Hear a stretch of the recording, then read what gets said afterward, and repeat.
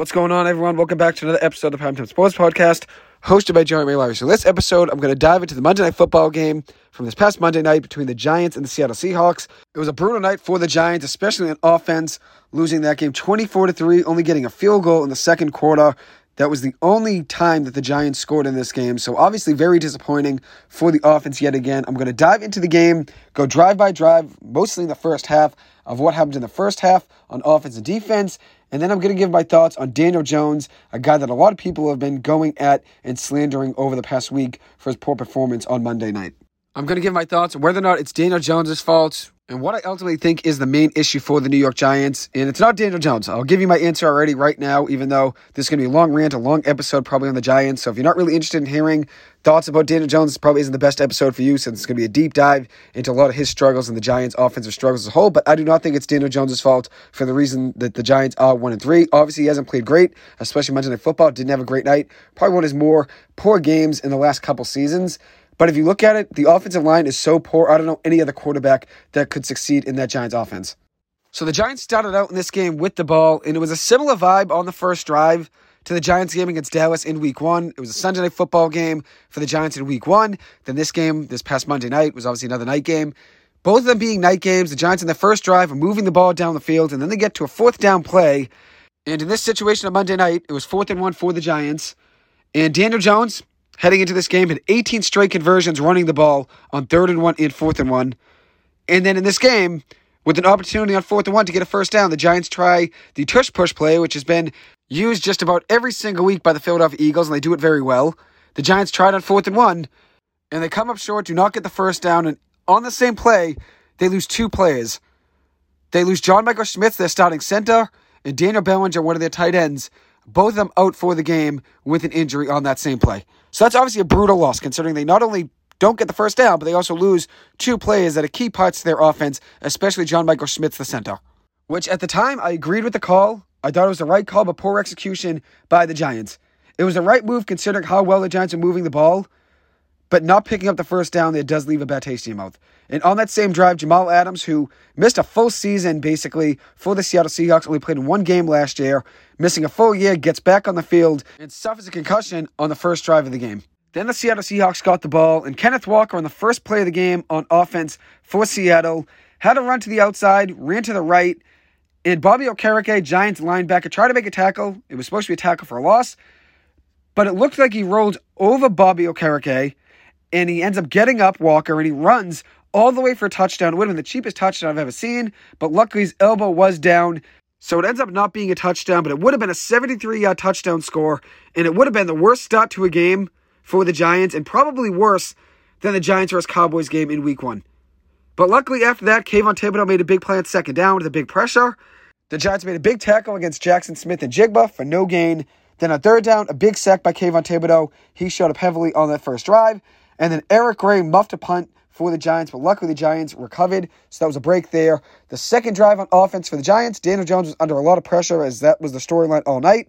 He was sacked on the second drive by Devin Witherspoon, who had a monster game, a rookie defensive back, top 5 pick for Seattle in this past draft. Daniel Jones had to pick that up pre-snap, had to see Witherspoon would be unblocked. He didn't end up seeing that, so that sack was on Daniel Jones. But a lot of the sacks on the night were just tough for Daniel Jones, considering he was just under pressure consistently every single play. So then on the second drive of the game for the Giants on defense, they caught a break. Adoree Jackson had a pass breakup versus Tyler Lockett, but it was a defensive pass interference call, but it ends up being taken back on an offsetting penalty by Seattle. So the Giants caught a break there, which on the same drive, there were a couple holding calls by Seattle, including one by DK Metcalf and another one by an offensive lineman, and they also had a false start. So the Giants were getting a lot of breaks here with penalties by Seattle. And on this same drive, Azeez Ojulari was making plays for the Giants, pressuring Geno Smith. So that was obviously a good thing, getting Azeez Ojulari going. Then on 1st and long, a quick pass to Jackson Smith and Jigba went for only a gain of 1 yard. Cordell Flott made a big stop on that. He was playing a lot in this game. The Giants decided to sit Trey Hawkins, so Flott was back in the slot as a starting corner, and then Adoree Jackson went from the slot to the outside, where he's more comfortable playing on the outside anyways. Then on 3rd and 9, Geno Smith had a big conversion to DK Metcalf. A great catch, but the Giants caught a break. DK Metcalf went out of bounds. So yet again, another break for the Giants early in the game between the muffed punt by Eric Gray that was recovered, the penalties by Seattle, Kenneth Walker being down in the first run of the game. That would have been a 73-yard touchdown score if his elbow didn't hit the ground. And then also DK Metcalf going out of bounds. The Giants caught a lot of breaks early in this game. Then Daniel Jones on the third drive of the game had a brutal fumble. He avoided a sack, ends up getting out of it, but he ended up hurting himself even more on this play because if he just took that original sack or threw the ball away, if he was able to, it would have either went for an incompletion or a loss of, let's say, 7 or 8 yards. Instead, he avoids the first pass rusher, gets out of it, and then gets hit from behind, loses the ball trying to get out of the pocket, and gets nailed for a strip sack, which Seattle ends up recovering. On that play, Matt Peart was in the game as an extra blocker for the Giants, and that still didn't work. Marcus McKeithen was the left guard for the Giants in this game, and he ended up letting his guy go on this exact play that Daniel Jones got hit from behind and ended up losing the ball. So Daniel Jones had no chance on that one. I do wish he got rid of the ball and maybe took the original sack, but that's all in hindsight at the end of the day. He was just trying to make a play happen when there really wasn't anything there. Then on the next drive for the Giants defense, they played pretty well. Seattle got the ball with short field position. They were in a great position to score. The Giants defense played well, tackling very well in the first quarter. The pressure was there, but you need to get home. Pressures are all great and all, but you need to either force a turnover of Geno Smith or sack him at the end of the day. Geno Smith avoided a sack from Kayvon Thibodeau and threw a touchdown pass to DK Metcalf in the second quarter. Not what the Giants really wanted, especially early in the game with the turnovers, but being down 7-0, especially with all of their mistakes. They were bailed out by a lot of mistakes by Seattle, obviously, but to be in the game, having it be just a 7-0 game, I thought, okay, the Giants are still in this one. They can figure things out. It is a long game, but obviously the offense didn't look great at all in their first 3 drives of the game. So then the Giants received a kickoff, which on this kickoff, the Giants had a penalty from Gary Brightwell. He pushed a guy after the play was over, got an unnecessary roughness call, so it ends up being a 15-yard penalty. Not a good night for Gary Brightwell. Not a really good night for any guy on the Giants, but to make mistakes and obviously have penalties, that obviously hurts you even more. So very poor discipline for the Giants in the first quarter. Daniel Jones on this drive had a great third down play to find Matt Breida for a 22-yard gain. That drive ended up stalling, unfortunately, but the Giants did get a field goal on it, a 55-yard kick from Graham Gano to make it a 7-3 game with just about 3 minutes to go. In the second quarter, DJ Davidson, a defensive lineman for the Giants, did have a big quarter. He had a big batted pass down that the Seahawks had in their first drive of the second quarter. Geno Smith ended up catching the ball and then got tackled going out of bounds by Isaiah Simmons, a linebacker for the Giants. It was a legal hit in bounds in the field of play, but Geno Smith was hot, not happy with it, ends up getting in the face of Xavier McKinney, a safety for the Giants as a captain, thinking it was McKinney that hit him late. It was really Isaiah Simmons. Regardless, though, it was a legal tackle in the field of play.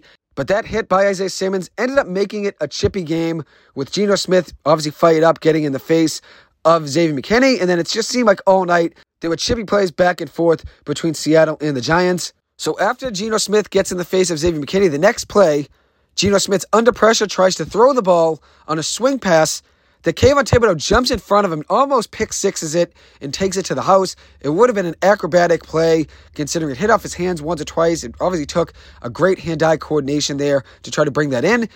At the end of the day, it would have been an acrobatic play, but at least Kayvon Thibodeau was showing up. Obviously, with the pass breakup there, he had a big sack and also pressures in the first quarter as well. So it looked great seeing Kayvon Thibodeau finally wake up for the Giants on defense. Then the Giants' next offensive drive is where they kicked that field goal. I already mentioned a play on that drive where Matt Breida was found for a 22-yard gain on third down by Daniel Jones. The Giants kick a field goal on that drive, which you would take at the end of the day, considering on first down of that drive, the Giants had an 8-yard loss on a swing pass to Paris Campbell. Devin Witherspoon, defensive back for the Seattle Seahawks, made a great play on that. He was playing lights out all night. Luckily, the Giants did get a 55-yard field goal on this drive to make it 7-3. I was thankful to even be down 7-3, considering all the mistakes that the Giants had. And obviously, Seattle had their fair share of mistakes as well, which kept the Giants in the game. It looked like after that 8-yard loss by Paris Campbell on first down, it looked like the Giants were just playing for a field goal on that drive, which maybe it could have been a trick play there that the Giants were going for with Paris Campbell, but he ended up being hit, and the Giants take a field goal on that drive. The next drive on defense, Seattle Seahawks sent out Drew Lock at the quarterback position with Geno Smith out with a leg injury.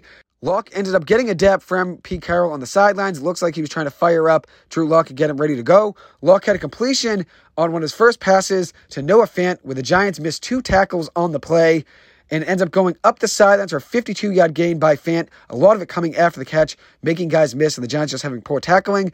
The Seattle Seahawks abandoned the run with Drew Lock in the game. They just completely decided to throw the ball each and every play, it felt like, and they ended up finding Fant on a short pass that went for 52 yards up the sidelines. Pathetic defense by the Giants. They continued to miss tackles. They could have just hit him out of bounds, but he ends up finding a way to stay up, and he ends up running up the sidelines for a major gain. On this drive, there was a matching personal foul call on the Giants and the Seahawks. Anthony Bradford, an offensive lineman for Seattle, ended up picking up a personal foul, and the same goes for Leonard Williams, the Giants' defensive lineman. Just frustration was getting to the Giants, and that led to some of these personal foul calls and unnecessary roughness plays. On 3rd and 11 on the next drive for the Giants on offense, the Giants decided to run the ball with around a minute to go in the second quarter, down 14-3. It felt like Jake Fromm's quarterback sneak on our own goal line a few years ago, and obviously with all of the boos and all the backlash the Giants got, I thought that was the lowest the Giants could ever go. Deciding to run the ball there, down 14-3. It felt like a very similar situation. Dabo was talking to Daniel Jones coming off the sidelines. He wasn't happy at all with the Giants deciding to run the ball there on 3rd down, and he wasn't happy with Daniel Jones' second down pass either that was nearly picked off. The defenses were sitting on the Giants underneath stuff for a lot of the game, since they know the Giants really can't take many shots downfield, considering Daniel Jones doesn't have the time to let his receivers get open downfield, so they know the Giants are going to rely on underneath routes, and that's a reason it was tough there for Daniel Jones, especially on second down, where he had a pass that was almost picked. So then the Giants decide to punt the ball, get the ball back to Seattle. The Giants defense used 2 timeouts to force a 3-and-out and try to give the offense a chance with the ball back. Unfortunately, a penalty on the Giants ends up giving Seattle a first down on the punt. Gary Brightwell ran into the punter, and then special teams linebacker Cam Brown also had a holding call on the punt, which was accepted. The Brightwell call was declined. The Brown penalty was accepted. So it gives Seattle a first down, as you can tell. Too many special teams penalties and mistakes for the Giants on the night. And yet again, this was another game where the Giants' offense was very cold during the first half and didn't come out ready to play. The Giants are the only team through the first 3 weeks, and now the first 4 weeks, without a first-half touchdown. The only team in the NFL without a first-half touchdown.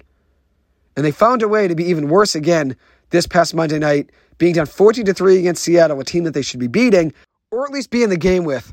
You need to be able to score a touchdown, considering how poor Seattle was defensively heading into this game, especially their secondary giving up 300 passing yards per game and giving up 27 points per game in all 3 of their first 3 games of the season. I thought the Giants were going to take advantage of the pass game and try to throw deep. That wasn't the case, though. In the second half, Geno Smith ends up coming back out and playing, and the Giants caught a break on that first drive of the second half, yet again with Seattle finding themselves ways to get penalties, an ineligible receiver downfield by Seattle, and also an unsportsmanlike conduct penalty by Geno Smith helped the Giants. The Giants ended up getting the ball back after a 4th-and-1 pass breakup by Micah McFadden, a linebacker for the Giants. Inside Giants territory, they make a big stop on 4th down. It was supposed to be a holding call, but no call, so the Giants do get a break there. They get the ball back, and the next Giants drive ended on a sack. Daniel Jones was just facing consistent pressure all night. Couldn't throw the ball deep because receivers couldn't get downfield, considering their routes to get downfield take probably about 3 or 4 seconds to get downfield, and Daniel Jones didn't have that time in the pocket before the Seattle Seahawks pressure was getting to him. So the Giants ended up settling for a lot of underneath routes all night. The Giants decided to punt, and on this punt, there was a holding call on long snapper Casey Kreider. So yet again, another special teams mistake by the Giants. But the next defensive drive for the Giants defense stepped up yet again. A big pressure by Dexter Lawrence on a Seahawks 3rd down play in Giants territory. It forces a field goal attempt by Seattle, which they end up missing. So the Giants defense was doing their part. The Giants were getting lucky with penalties and obviously mistakes by Seattle. But the story was the same all night for the Giants offense. Daniel Jones was just running for his life every single snap. Devin Witherspoon blitzed the first play of the Giants' next drive and was all over Daniel Jones. Second down was a face mask on Seattle defensive lineman Edwards. Gives the Giants a first down. Yet again, another break with a Seattle mistake. At this point, I'm thinking the Giants should honestly be down 28-3. But Seattle making a million mistakes kept the Giants in this game. And if the Giants could take advantage, they would probably be up in the game 28-14 if their offense could have moved the ball. With all Seattle's mistakes, if you could take advantage of half of them, you'd have at least 2 or 3 touchdowns if the Giants' offense was competent enough to score points. But obviously, the offensive line was a big reason the Giants couldn't move the ball downfield. And honestly, it was sloppy both ways. Seattle did everything possible to keep the Giants in the game. On a huge 4th-and-1 call, the Giants called a timeout, got Daniel Jones out of the pocket on a play action. He rolled out for a big first down run to make it 1st and goal. Took a big hit, but he's a big guy. He's been taking big hits his whole career in the NFL. He spiked the ball with some fire. I thought, okay, this could be a turning point in the game. And then the next pass, the next play, Daniel Jones throws across the field, across the hash marks, trying to get the ball to Paris Campbell. And it was a poor pass to Paris Campbell. It was a poor throw by Daniel Jones, poor decision. The ball just hung in the air across the field, gave Witherspoon time to make a great jump on the ball, get it, and obviously return it for a touchdown. So I'm not sticking up for Daniel Jones for that pass. It was not a good throw. It was behind Paris Campbell, and obviously it was very costly. But they wouldn't even have gotten down to the goal line if it wasn't for Daniel Jones' running ability. Because the only reason they got down there was because Daniel Jones had to be out of the pocket every single play and had to use his legs to move the ball downfield for the Giants offense. There really had no way of getting guys open, considering there really was no time because of the offensive line. So in my opinion, the Giants wouldn't have even gotten down there without Daniel Jones and his ability to run the ball. The few people that were on the Daniel Jones wagon before the game jumped off. And I'm staying on because I've been with him the whole way and I believe in him. I don't care if I'm the only one that believes in Daniel Jones. I would stay in that wagon and support him no matter what, considering how poor the offensive line is. I don't know any quarterback that could succeed behind that offensive line. You can't really do anything with only 1 second between the snap and the pressure getting in Daniel Jones' face. 1 to 2 seconds. Receivers can't even get downfield to get open, and Daniel Jones has to not only avoid 2 defenders in the backfield each time he drops back, but he also has to look upfield to receivers that aren't even open. Not really much separation for any of them. And as Joe Buck said, after he was sacked for the 7th time, he said no chance with Daniel Jones. And he was right. Daniel Jones was pressured 36 times. There was a second straight week that Seattle had 36 pressures in a game, and they led the league both of those weeks. But regardless, Daniel Jones under consistent pressure night in and night out for this Giants team. The Giants have taken 5 offensive linemen in the first 3 rounds over the last 4 years, the most in football, and they still have the worst offensive line in football. Daniel Jones has been under more pressure than any quarterback in the NFL since coming into the league in 2019. When do we start looking at coaching? Bobby Johnson, the offensive line coach, he has to be evaluated. The Giants have the worst offensive line in football by far, and honestly, I don't think I've ever seen a worse offensive line for the Giants, and I don't think I've ever seen a worse one, honestly, in the NFL. Considering how much consistent pressure there is, there's never a good rep for that offensive line. Versus San Francisco, versus Dallas, versus Seattle, no good reps. And it doesn't matter. It doesn't matter if Tom Brady, Joe Burrow, Josh Allen, Patrick Mahomes are the quarterback for the Giants. Because none of them would succeed and put up big numbers on this Giants team. It doesn't matter. It doesn't matter who the quarterback is. So that's why I don't blame Daniel Jones. Whether or not you think Daniel Jones is a solution, no matter who the guy's at quarterback, they're not putting up numbers and moving the ball downfield when they're under consistent pressure at an all-time rate every single play. I know other quarterbacks have tough offensive line situations and limited time to throw, but there can't be a worse offensive line than this Giants offensive line in pass protection. And then you also factor in that the Giants have the 32nd ranked wide receiver group in the NFL with a 32nd ranked offensive line. The offensive line is hindering all of the Giants' chances of success of moving the ball downfield and putting points on the board. The Giants' weapons are obviously an issue, but I think the Giants have a 32nd ranked wide receiver group because they don't really have much of a chance to get open because of the limited time there is with the offensive line failing just about every single play. And I know I saw some people say they wanted to switch Daniel Jones out for Tyrod Taylor to start this week versus Miami.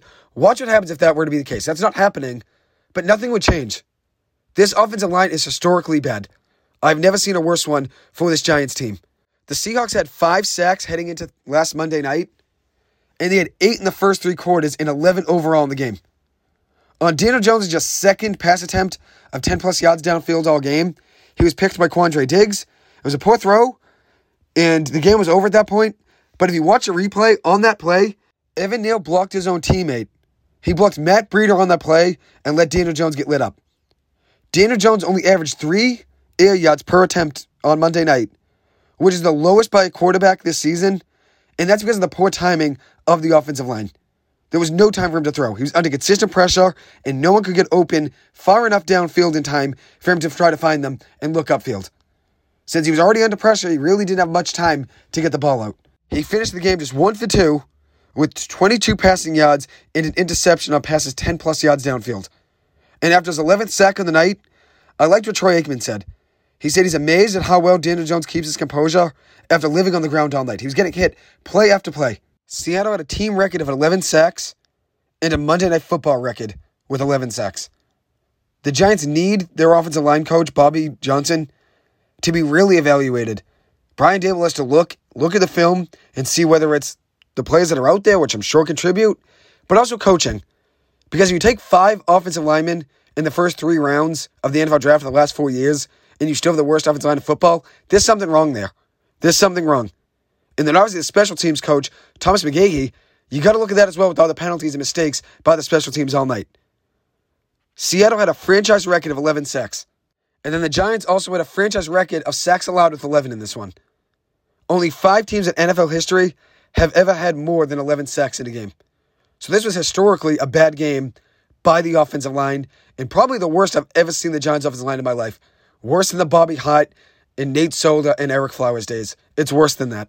The Giants offense had to make adjustments. Mike Kafka, the Giants offense coordinator, had to make changes during the game. Maybe bring in an extra blocker for just about every single play and be full pass protection every single play. The running back has to pass pro just about every play just to try to give Daniel Jones more time. That's something you have to try to do. Make it 12 personnel and have the running back in the backfield be in max protection just to try to give Daniel Jones some time. Something had to change.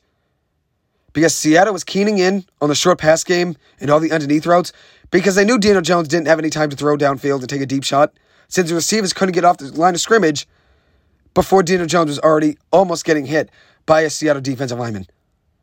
And if you look at the Giants' offensive line, allowed 11 sacks, as I've said. There were 2 interceptions by the offense with a pick 6, just 3 points scored, and 4 different players on Seattle had multiple sacks. Seattle's defense really ripped apart that Giants offense, and this was a game the Giants should have been in. Seattle should have been on even level of a playing field with the Giants. They're both very similar teams coming into the game. The Giants were struggling offensively, but talent-wise, the Giants should be in a game with the Seattle Seahawks, not get blown out, and obviously that bad of a game on offense. Seattle became just the second team with 11 sacks and a pick 6 in a game ever, joining the 1967 Raiders. There were 10 sacks on Daniel Jones, and then 1 on Paris Campbell on a swing pass, so 11 sacks total in the night. Bobby Wagner was a pest for the Giants. He had a great game, 17 tackles, 2 sacks, and 3 pressures. And then Devin Witherspoon was all over the field all night. The rookie defensive back did shine on the biggest stage of Monday Night Football. And now this brings into question, were there any positives for the Giants on the night? I'd say there were a few. DJ Davidson, he was batting passes down left and right on limited snaps. The defense did play hard as well. Despite the poor tackling on that pass play to Noah Fant up the sidelines, the defense did play with some grit and did show some heart. Trey Hawkins didn't start at outside corner. He ended up being benched, and it looked like Cordell Flott took his spot over being in the slot, and then Adoree Jackson jumped from the slot to the outside. That's where Adoree Jackson is better, though, in my opinion, is on the outside. Deontay Banks did have a tough game versus DK Metcalf. Shadowed him on 100% of his routes. DK had 3 receptions on 25 snaps with 4 targets for 34 yards and a touchdown. Kayvon Thibodeau was a very positive part of that Giants defense on the night, and so was Dexter Lawrence. Both of them played very well. 2 guys combined for 8 pressures and 2 sacks, and then Isaiah Simmons played hard as well. Wanda Robinson did look good on offense, 5 catches of 40 yards with 28 yards after the catch. He showed some fight and some speed. And then Azeez Ojulari did show some pressure off the edge, which was great to see in his return from the injured list. One thing I wasn't a fan of was Brian Daboll's decision to throw the tablet after Daniel Jones picked 6. Him and Daniel Jones were on the sidelines, and he was looking over the play on the tablet, and Daniel Jones sitting there, and Daboll decided to take the tablet and throw it to the left of Daniel Jones out of frustration. Yes, that was a bad throw by Daniel Jones, but support him. You're the coach. You have to go out there and make a change, whether it's play calling, offensive line, scheming, whatever it may be. You're the coach. You're part of the reason the Giants have been outscored 77-9 in the first half of ball games this season. A minus 68-point differential in the first half of the first 4 games of the season. The worst since 2000, tied to the 2002 Bengals. Make a change and an adjustment. What are you going to do? The season is falling apart, the ship's sinking, and everything is crumbling, and it's like the Giants are in a worse position now than they've ever been. It's like they turned back time and are in a much worse position than they've ever been. Even worse than the Gettleman and Judge era. They were outscored 64-3 at home this season in both of their primetime games. The best way to try to avoid that is no more primetime games. We don't need them anymore. We don't play well in primetime games ever. A reporter asked Brian Daboll after the game what he wanted Daniel Jones to do on that play where he threw a pick 6, and Daboll responded, not throwing a deception. So obviously it seems like he's frustrated with Daniel Jones, but he also has to look at himself too. And I'm not putting all of the blame on Brian Daboll. That's not what I'm doing here. But there aren't many bright spots in a team that's 1-3. And as the head coach, you have to figure things out. This team was a playoff team last year. You have to make adjustments. Brian Daboll should be at fault to some degree for the Giants being 1-3 on the season. Am I saying it's all his fault? No. But there aren't many bright spots in this team, and there's no one that you can really say isn't an issue on this team. Every single part of this team has issues. Wide receivers, offensive line, defense, secondary.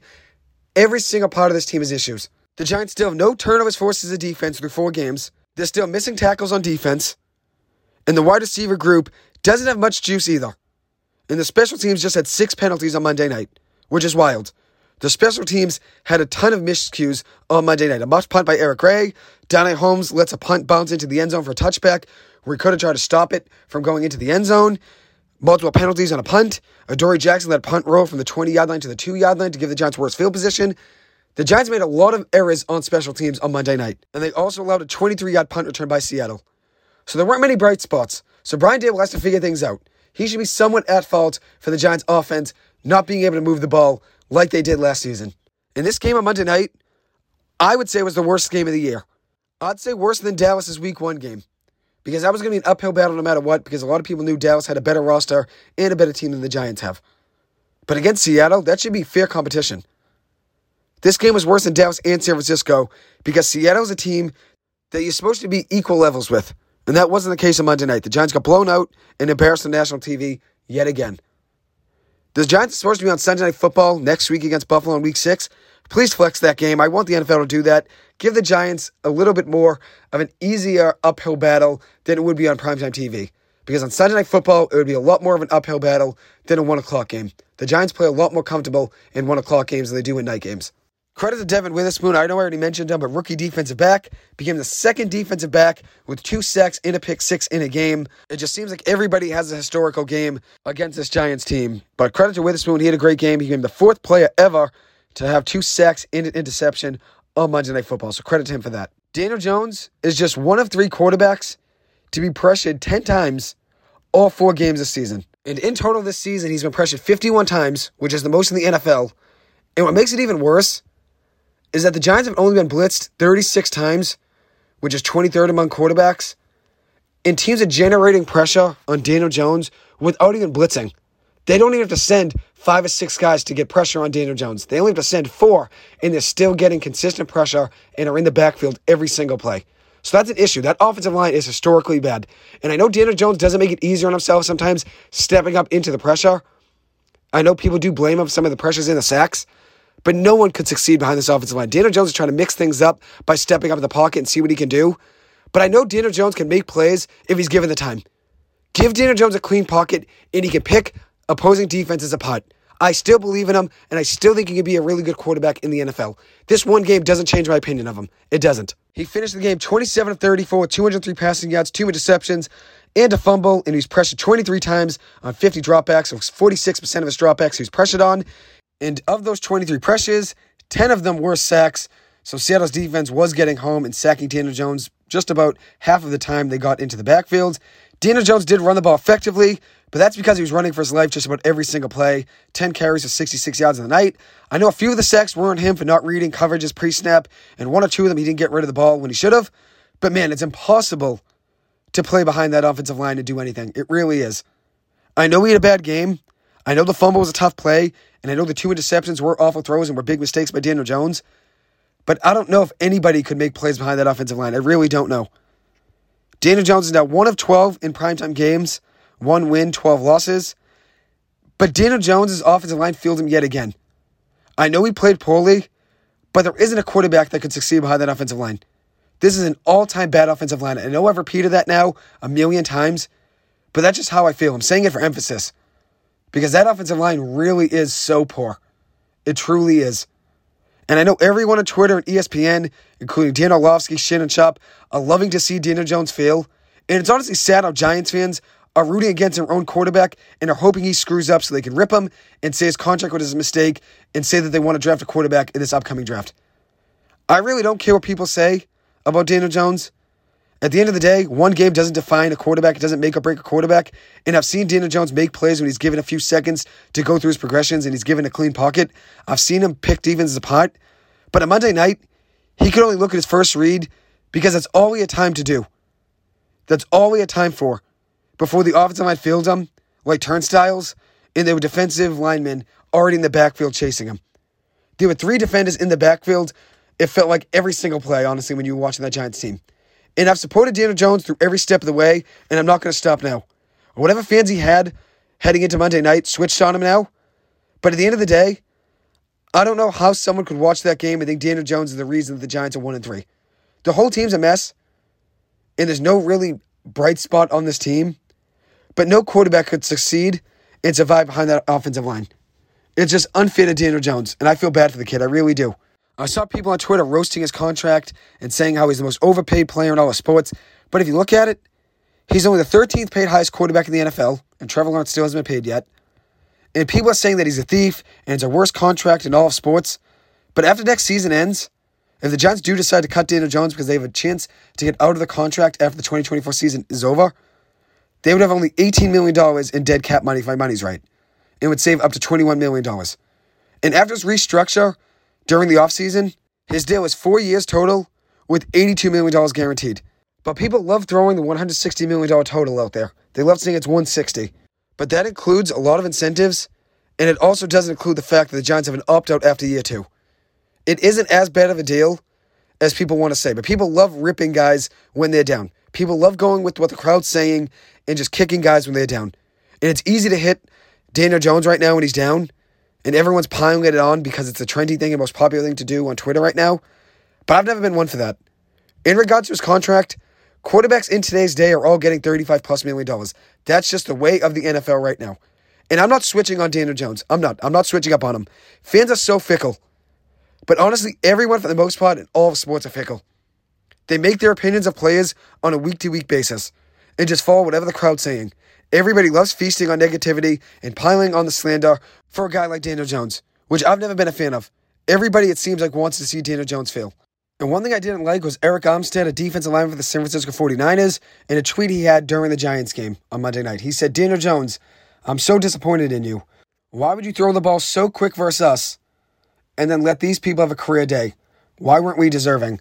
I don't like that line at all. Very sarcastic and obviously making fun of Daniel Jones and hitting him while he's down. I don't like that line from Armstead. And at the end of the day, I feel like whenever you do that and you hit a player when they're down like that, it doesn't ever come back and play in your favor. I feel like a lot of the time, which I'm not sure if this is going to be the case with the Giants this year, considering they're 1-3, but a lot of the time, guys say something like that and run their mouth at a player, and then they end up playing that team in the playoffs and losing to them, which I would love to see the Giants beat the San Francisco 49ers in the playoffs, but obviously the way things look right now, that's unlikely. But if we ever did play San Francisco again this year, and if the Giants could figure things out, I'd have trusted them to play with a chip on their shoulder and be in that game. And another tweet I didn't like was Dan Orlovsky of ESPN. He said, "Was shocked when the Giants took DJ at 6, was shocked when they paid him what they paid him. For a moment, they thought it would work this year because of the skill around him. He is who he is, and they have an issue at quarterback now money-wise." And also, we had a whole segment on Tuesday morning saying that 6 of the 10 sacks on Daniel Jones were Daniel Jones' fault, which it may look like that on the film. But when you're under consistent pressure like that, it's hard for Daniel Jones to make any adjustments on his own. The offensive line has to play somewhat better. There were multiple reps where there were 4 pass rushes for Seattle, and they were getting through the Giants' offensive line with 5 linemen on the line for the Giants and a running back. They were just getting consistent pressure on Daniel Jones. You can blame Daniel Jones all you want, but I don't think putting a different quarterback in that backfield would make a big difference. And then Witherspoon, after the game, was asked about his performance and how the Seattle Seahawks were so prepared for this game on Monday night. And he said about Daniel Jones, "We know how he stares down the first read and who he wants to throw to."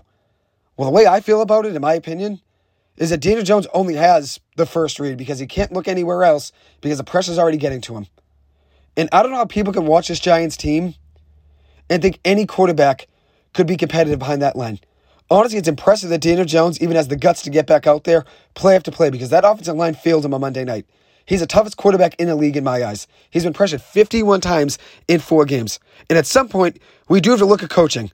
The Giants may have taken a good amount of offensive linemen in the draft in the early rounds, and some of them may be busts, especially Evan Neal. He doesn't look good right now at all. And I didn't like his comments during the middle of the week when he took a jab at Giants fans and said, "Who are they?" Basically with the quote saying, "Why would a lion ever concern himself with the opinion of a sheep? And who are the fans that are criticizing him? Are they flipping hot dogs and hamburgers somewhere?" I didn't like that line at all. No need to degrade people in their job. And secondly, he's been a big problem for that Giants offensive line. He needs to focus less on the fans and focus more on adjusting and trying to be better for that offensive line. That's what he needs to focus more on. Not trying to take jabs at the fans who have been here before Evan Neal got here, and they'll be here after Evan Neal leaves. That's just a reality, and Saquon Barkley said that best. The fans were here before us, and they'll be here after us, and he's right. Don't take jabs at the fans. You never really win that way. But I do think part of the issue is coaching. Bobby Johnson, the offensive line coach, has to do a better job. At the end of the day, I feel that Daniel Jones is in a lose-lose situation because people are rooting for him to do poorly, especially this Giants fan base. A lot of people are rooting against him. People want to see him screw up. And whether it's to validate their opinion of his contract or of where he was picked in the draft or because they want to tank for a higher pick, everybody has a different narrative. But the quarterback will always be to blame, and that comes with the responsibility and the accountability of the position. But Daniel Jones didn't throw his offensive line under the bus at all in his press conference. He could have easily have done that, but he didn't. And that's not who he is, and that's not what you want to see out of a quarterback. You don't want to see a guy throw his team under the bus. So I'm proud of Daniel Jones for not doing that. That wouldn't be a leader, obviously, if you take a jab at your offensive line. But I still believe in this kid, and I still want him to succeed more than anything. He has the talent to be a winner in this league. At the same time, may not be in New York. Maybe it's elsewhere. Maybe I'll have less pressure on him elsewhere, on and off the field. Maybe it'll be less pressure against him by the opposing defense, and then also by the city's media, wherever he ends up. And the way I feel about it is this. I feel like I'm back at where I was after the 2021 season ended, after Gettleman's last season with the Giants. I said I care more about Daniel Jones and his success than the Giants winning. So even if that means Daniel Jones has to go elsewhere, and it's better for him, I'm happier in that situation for him. I really am. And like I've already mentioned, fans are so fickle. They switch from narrative to opinion each and every week. Every single week, they change their opinion. And I think if Daniel Jones had a big game this week against Miami and recovered when nobody expected it, people would praise him and just forget about last week's bad game to some degree. They'd still remember it, but he wouldn't be being bashed on ESPN like he was all week after that poor game Monday night. If he could recover with a good game today, people wouldn't be talking about Monday night on ESPN. They'd just be talking about how good of a game he had against the Dolphins if he were to do so. Because that's what the media and that's what the sports world's all about. They find whatever the crowd's saying, and most of the time, people follow whatever the crowd says. Just like his big comeback game against Arizona, people were praising him on Monday morning after that. And what did you see in that game? Daniel Jones was given time to throw and was able to pick the defense apart when he was given time to look downfield. And I don't care what anybody says. I see what I see, and I've seen what I've seen. The kid has the talent to lead a team. But the injuries to Saquon Barkley and Andrew Thomas, and obviously the poor offensive line, all of those things have contributed to where the Giants are right now. And now he's losing confidence with himself. His coach is losing confidence in him and is in his face, obviously after the pick six. And obviously the media and the fan base are betting against him. And that doesn't help his confidence. And what it comes down to a quarterback is this. Quarterbacks need confidence. And I don't need people to agree with me to feel the way I do about Daniel Jones or any player, honestly, because I know a lot of the time people aren't going to agree with me about Daniel Jones and how I feel about him. And that's fine. That's fine. That's what sports media and podcasting is all about. People aren't going to always agree with every one of your opinions. But you don't need people to agree with you to validate how you feel about him or any athlete.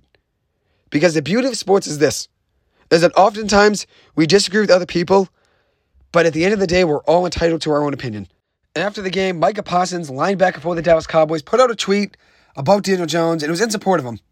It was a video of Daniel Jones on a rep where his 5 offensive linemen all fields against a 4-man pass rush for Seattle. And he quote tweeted that video and said, "Very easy to say it's Daniel Jones." And I like to see Micah Parsons support him. Because Parsons is one of the best in the business at what he does. And it's nice to see him, an opposing linebacker, speak well of Daniel Jones and stick up for him when nobody else is. And at the end of the day, you see 3 offensive linemen chasing their man after they lost their rep, and whoever they were matched up against was already chasing Daniel Jones. It shows how he had no chance to make plays. And it's sad that we live in a society where people enjoy seeing other people fail, because I feel like so many people are hating on Daniel Jones and just hitting him while he's down. But the way I feel about it is a lot of people use the narrative, oh, he holds the ball for too long. Daniel Jones' offensive line averages 2.2 seconds from the snap to pressure, which is impossible for any QB to succeed. And to put this into context, Tom Brady used to average around 2.4, 2.5 seconds from snap to throw, meaning behind this Giants offensive line, he wouldn't have much time to get rid of the ball. So a lot of people are asking, where did this Giants team go so wrong? They were a playoff team last year, and if you watched any of the games this year, you would think that's a joke. Last year, Daniel Jones did have much better numbers, but he was playing with so much more confidence and definitely had more time to throw last year than he did this year, even though last year's offensive line wasn't great either. 2 things that we should know are so important to a quarterback's success are confidence and time to throw. Zach Wilson on Sunday Night Football versus the Chiefs had both of those things. A little bit more time to throw than he's had, and also had confidence. He got in a groove and got in a rhythm, and obviously it made a big difference. And like I was saying about fans being so fickle, Joe Namath a couple weeks ago was making statements about Zach Wilson, saying he hopes Zach Wilson never plays for the Jets again. After a good game on Monday night, he said he hopes Zach Wilson is the quarterback for the Jets next 10 years. A lot of people have turned their opinion of Zach Wilson after just one game on Sunday night, which just shows fans are so fickle. The narrative around Zach Wilson for the last couple of years has been he's a bust, he's not good, he's never going to get you where you want to get to, and was a wasted draft pick. After one good game on Sunday Night Football, everybody seems like has switched their opinion of him, which just shows fans are so fickle. So if Daniel Jones could have a big game on Sunday versus Miami today in Week 5, he could silence a lot of his haters with a big game. He really could. But if you look at last season, Daniel Jones had the lowest interception rate in the NFL. Just 1.1% of his passes were intercepted last season. And he reached career highs in completion percentage of 67%, passing yards with 3,200, and also passer rating with a 92.5 passer rating. And he also had a career high in rushing yards with 708, and also in rushing touchdowns as well with 7. But if you look at last season, he only had 8 turnovers, which was the lowest in his career by far. If you look at this season, he already has 6 interceptions in the first 4 games of the season. Last year, he only had 5 all season. Partly because the receivers have been letting balls go off their hands. 3 of those 6 interceptions were not Daniel Jones' fault, but the 2 on Monday night were bad passes. I can't really stick up for him there. But at the end of the day, football's always about adjusting. How can you adjust and try to make things right on the next play? Can Daniel Jones recover this week against Miami and find a way to get back on track? That's what football's all about, adjusting and finding ways to get yourself back on track. 2 big things for Daniel Jones in this offense is that they were without Saquon Barkley and Andrew Thomas because of injuries. That's detrimental to the offense. Daniel Jones needs both of those guys back, but unfortunately, they will be missing Week 5 versus the Dolphins today, so that's obviously a big loss there. The Giants traded for Darren Waller for him just to have 3 catches for 21 yards on Monday night. He was supposed to be a big red zone guy because of his height, but the Giants haven't used his height to their advantage yet. And the Giants are also an undisciplined team. It looked like they didn't prepare at all for the game on Monday night. And part of the blame has to go on Brian Daboll and the coaching staff. 6 special teams penalties on Monday night, and the team just had no discipline. They were playing chippy all night. Heading into Week 4, the Giants' biggest issue as a team was offensive line play. And that was the same thing on Monday night. The offensive line, it seems like, regressed from Week 3 to Week 4 somehow. And they also still have an issue tackling, which you saw in that poor tackling play on the 52-yard catch by Noah Fant up the sidelines. Probably the only real bad tackling play on the night for the Giants' defense, but it's still an apparent issue. Just like in the first run play of the game by Kenneth Walker, tackling still is an issue. And the offensive line continues to be the biggest issue on the team, and it's worse now than ever. Worst in the league, and maybe the worst of all time that I've seen. Just pure turnstiles, it seems like, at every position on the offensive line. The offensive line is at an all-time low, worse than the Eric Flowers and worse than the Bobby Hart days. And I know I said in my game preview for that Seattle game that I was hoping that Evan Neal would take his struggles and mistakes and turn them into lessons. But now it's been just about a full year of him starting, which some guys it does take some time to try to get on track. But you want to see some progress, and I haven't seen any progress out of this kid. It seems like he's a bust. But at the end of the day, Andrew Thomas did struggle in his first year, and then he learned from his mistakes. And I'm hoping that's the same thing for Evan Neal, but I don't really have much confidence in that being the case. I really don't. And one thing for the Giants last year is that the schedule was easier. They had some close games go their way, and the schedule was a little bit easier. And with this year's schedule, it is harder, and a lot of people are moving on from Daniel Jones, it seems like. They want the Giants to tank for the rest of the season and try to get the first overall pick in Caleb Williams, which I don't think will be in the Caleb Williams sweepstakes, since you probably need to lose around 14 to 15 games, and I think the Giants can still win some more games this season. It's only Week 5. We're 1-3. There's still a lot of issues with this team, but you can't completely give up after Week 4. You can't. There's still another 13 games to go. You cannot give up after Week 4. The Giants still have talent to put things together. Maybe they're not a Super Bowl team this season, obviously. There's still a lot of holes, but they do have talent on both sides of the ball. But obviously, a poor offensive line can fail an offense and drive the team down altogether. There's still 13 games left to go, and there is a tough schedule. They got Miami this week, Buffalo next week, then the Commanders, Jets, Raiders, Cowboys, Commanders, Patriots, and then their bye week. In order to stay afloat, the Giants need to win a game against Buffalo, Miami, and have an upset win. I think Buffalo, the Giants beat next week. That was my prediction before the season began, and I'm going to stay with that. But it's obviously going to be an uphill battle, considering how poor we've looked, and obviously an offense that can't really score much right now. It's going to be hard to beat an offense like the Buffalo Bills. But anything can happen week to week. You don't know if other teams are going to take the Giants lately. The Sports Illustrated Week 4 power rankings had the 49ers at 1, the Cowboys at 5, and the Seahawks at 9. The Giants have played 3 of those teams in their first 4 games of the season. And the Dolphins are at 7 in the rankings, and the Bills are at 4. The Giants' 2 next opponents. Meaning, of the Giants' first 6 games, they play 5 top 10 teams according to the Sports Illustrated power rankings. So the Giants have had no luck with their schedule. And I think the way I feel about the situation is drafting or bringing in another quarterback doesn't solve the abysmal offensive line. Their issues on the offensive line would continue no matter who the quarterback is. And every single year, I wait 9 months for the Giants football to return, and I'm not going to give up on the season after just 4 games. No matter how poor we've looked, I'm not going to stop watching after week 4, because that's not the type of fan I am, and I waited 9 months to watch this team play again. I stayed through the painful Ben McAdoo, Joe Judge, Dave Gettleman days, and I'm not going to completely give up on this team after week 4. If I was going to give up on being a Giants fan, it would have been easy to do that long ago, and that's not who I am as a fan. I still love this Giants team, and I'll be right back here watching them this week versus the Dolphins and next week versus the Buffalo Bills, no matter what happens. And it seems like a lot of love and praise around Brian Daboll and Joe Schoen is starting to dwindle with these losses. More on Joe Schoen than Brian Daboll, I'd say. A lot of people are saying the offensive line being as bad as they are is on Joe Schoen, which I think it's on coaching as well. Bobby Johnson, the offensive line coach, has to be held accountable. But the way I feel about the situation is there's still 14 games left to go.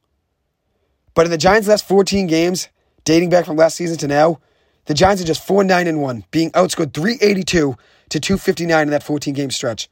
And that's according to Dan Duggan of The Athletic. And not being able to score 3 points at home in a primetime game versus a bottom 3 defense in the NFL is obviously very disappointing to see. A Seattle defense that was giving up 300 passing yards per game. It was the worst pass defense in the NFL, and the Giants could only get 3 points on offense. Brian Daboll needs to wake up and be held accountable too. There's a lot of issues with this Giants team, and they need to figure things out sooner rather than later. It's week 5. They're playing a very good team in Miami today. It's obviously going to be tough without Andrew Thomas and Saquon Barkley, both of them being out. But Daniel Jones, I'm looking forward to seeing play today, because a lot of people are against him, and at the end of the day, his back's against the wall. And when your back's against the wall in life and everybody's counting you out, that's when the best things can happen. So Daniel Jones, if he could throw for 250 yards today and have 2 or 3 touchdowns, which I do have faith in him to be able to do that if he is given time to throw. If Daniel Jones is given time to throw, he could have 250 passing yards today with 50 rushing yards and 3 touchdowns. That's if he's given time to throw. If he's not, it's going to look like what it's looked like the last couple weeks. Give Daniel Jones time to throw, and he can succeed. Get Darren Waller more involved in the offense, especially in the red zone. And give Gary Brightwell a chance on offense. I know he had some issues last week with penalties on Monday night on special teams, but I'd love to see Gary Brightwell given another chance, considering Saquon Barkley's out another week. He can be a dangerous back for this Giants team if given more touches. I truly believe that. And even though I think the Giants do lose today's game, I think it'll be a very close game, and I think the Giants can stay within a touchdown. I think it'll be a close game, and the Giants could stick around because everybody's counting them out, and a lot of the time when you're doubted, you can play with a chip in your shoulder can make you play better, which I'm hoping is the case today for the Giants. What we saw last week on Monday night was 2 positive developments for the defense. Azeez Ojulari looked good, and Kayvon Thibodeau looked like the Kayvon Thibodeau the Giants drafted him to be with the 5th overall pick in the 2022 NFL Draft. That's what the Giants need from Thibodeau again today. Pressure Tua Tagovailoa. He's a great quarterback. I like the Dolphins a lot. They're my favorite team in the AFC, but the Giants need a win today. Even if they don't get it, if they can play close and be in this game, that can be somewhat of a momentum shift for the rest of the season. The Giants really need to find a way to get a turnover. When the defense has 0 turnovers forced on the season, that's a big issue. So they have to find a way to get Tua Tagovailoa to make a mistake today. Meaning they have to generate pressure and the defense has to step up. The defensive backs have to make a play today. Is Adoree Jackson going to step up and be that guy in the secondary the Giants need him to be, which I have faith he can be? Can he force a turnover today when he's going up against Tyreek Hill and Jalen Waddle? That's what the Giants need. Obviously, 2 of the best receivers in the NFL, 2 very shifty receivers. Devon Achane is a great back. He's looked very good over the last couple weeks. The Giants have to find a way to limit him, and they have to find a way to force a turnover on defense, which is an uphill battle. I'm not saying it's going to be easy, but nothing in life that's worth doing is ever easy. So I've trusted this Giants team to stay close today, and even if I'm wrong at the end of the day, it's wishful thinking, and hopefully I can send some positive energy their way. Just like I did on Thursday Night Football this past week with Justin Fields. Everybody was slandering Justin Fields. I put some positive energy his way. I believed him to have a big game. And what did he do? He had a big game on Thursday Night Football and got the Bears their first win of the season. The same goes for Sunday Night Football with Zach Wilson. I had a lot of faith in him. I thought he would have a big game. He had a big game when everybody was doubting him right before it. And now he ends up turning the opinions of a lot of people, and people are slandering him less now online and on ESPN. People are starting to believe in him, considering they're going up against Denver today. A lot of people are believing in Zach Wilson to have a big game today, and I am one of those people. I think he goes to 300 yards and 3 touchdowns today. Against that Denver defense, that's one of the worst in the NFL, I believe in Zach Wilson to have a big game today. But the point of what I'm saying is here, is a lot of people have been against these guys, Justin Fields, Zach Wilson, Daniel Jones. Mac Jones obviously has been struggling at his worst game of his NFL career last week. A lot of people are against these guys, but I've been trying to send some positive energy their way, and it worked with Zach Wilson. It worked with Justin Fields. Obviously, it didn't work on Monday night for Daniel Jones. I thought he'd have a big game in the air against that Seattle defense, but considering he didn't really have much time to throw, and obviously the pressure was there all night, it was tough for Daniel Jones to do that. But I'm rooting for him today to have a big game. I'll always be on Daniel Jones' side at the end of the day. And even though he does make mistakes, Daniel Jones, those 2 interceptions on Monday night were not great. Obviously, 2 very poor decisions by him. But if you couldn't tell after 15 minutes of listening to this episode, I still believe in Daniel Jones. I still believe in him. Anyways, it will conclude this episode. Thank you guys so much for taking the time to listen to this. As always, I appreciate it. I hope you guys have a good one, and I will see you guys in the next episode. Thank you.